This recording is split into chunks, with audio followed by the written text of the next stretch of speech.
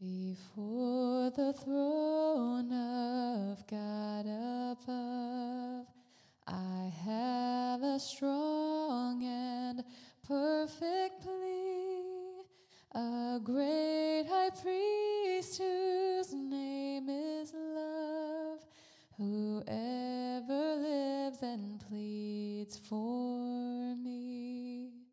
My name is graven on his hands.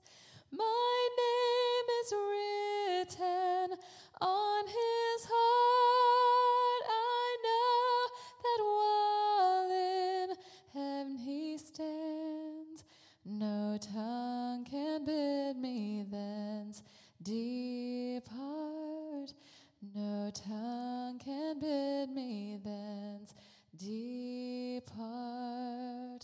When Satan tempts me to despair and tells me of the guilt within, upward I look and see him there, who made an end to all my sin.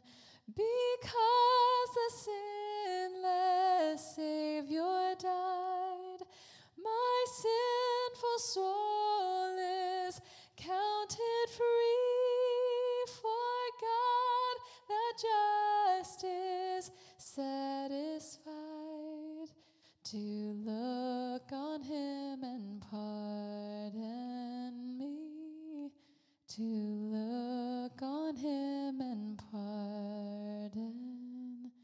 me. Today we're continuing our look in Galatians chapter 2, and this is Paul's most autobiographical section. And in this section, he's establishing the legitimacy of his ministry to the uncircumcised. And there's this fascinating verse I want you to think about in verse 7.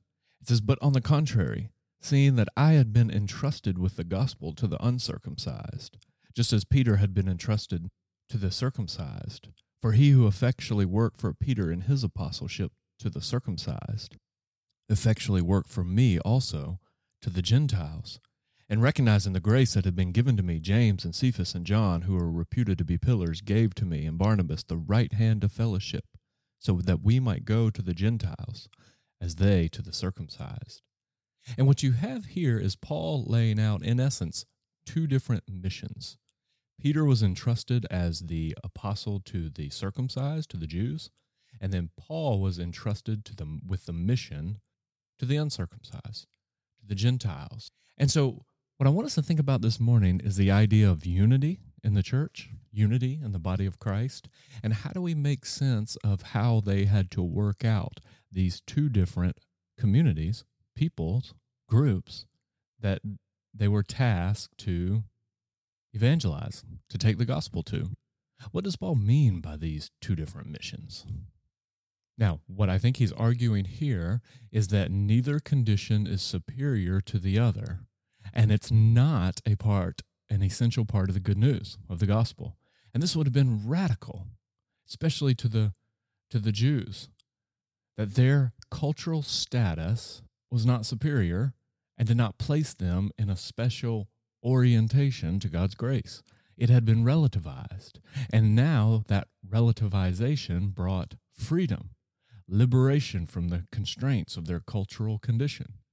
And this is a question that the church has to wrestle with again and again and again in so many different ways. So the fundamental question is, if a Greco-Roman person from the area of Galatia becomes a Christian, do they first have to be remade into the image of a first century Palestinian Jew? Or can they be Greco-Roman Christians?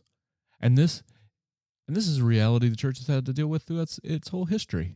So when missionaries take the gospel from Eastern Europe into Africa and they're converts, do they first have to become Eastern Europeans and adopt the ways of dress and the communication styles and the musical choices, or do they first become Africans? Does the gospel make them into remade Europeans or renewed Africans? And if you want a fabulous book about this, you can check out Lamin Sane's book, Whose Religion is Christianity Anyway?, where he forcefully and powerfully confronts the assumption that Christianity is somehow the Northern European white man's religion. And he shows, guess what? This was ours before it was ever yours. And he's absolutely right. And the ours is African. But that's the question. Which of these cultural trappings are essential to the spread of the gospel? And this can infiltrate and work itself into congregations in dozens and dozens of ways. So, for example, 10, 20 years ago, when many churches were wrestling with the contemporary or traditional worship music wars, one of the main strategies to deal with that, one of the compromises was, we'll just have two services. We'll have a contemporary service and a traditional service. So you make your choice, you take your pick, you choose which style you would prefer, and you go there. But what wasn't done very often is reflect on that reality through the lens of something like Galatians. Is it appropriate to say, does Paul say here in Galatians, it's okay, you can have your Judaizers, you have a church, you have your congregation, and then you Gentiles, you have your church and your congregation. One can meet at 9, the other one can meet at 10:30, and that's how you'll just get along. This is the real politic, practical, pragmatic way of dealing with this. If that's all he had to do, Galatians would not have that kind of energy. This is not just about how to deal with internal disputes in the church. It's about how do you express the gospel in a way that shows that Christians are completely different from the world.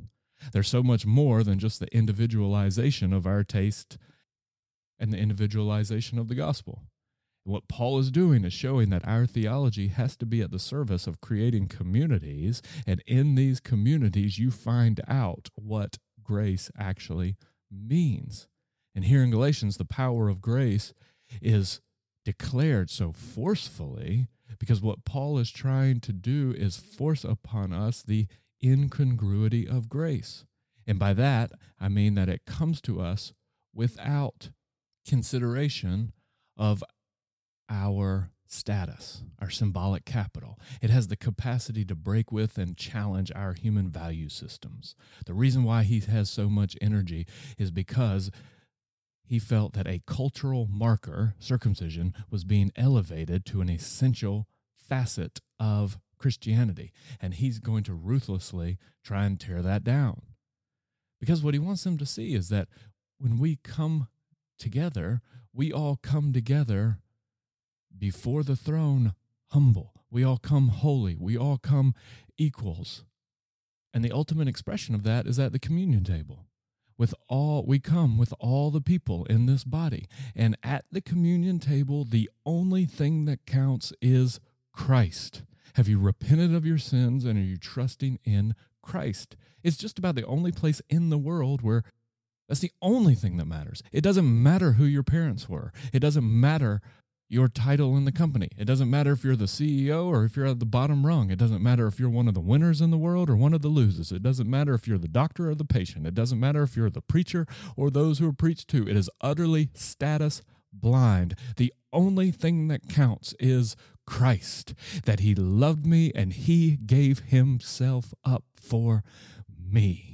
And it has this profound capacity to reassess all of the values that we inherit from our culture. Reassess, reevaluate, and then utterly renew them.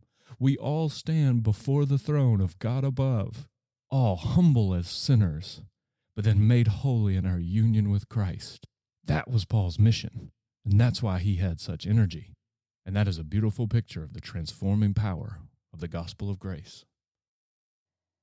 Praise God from whom all blessings flow. Praise him, all creatures here below. Praise him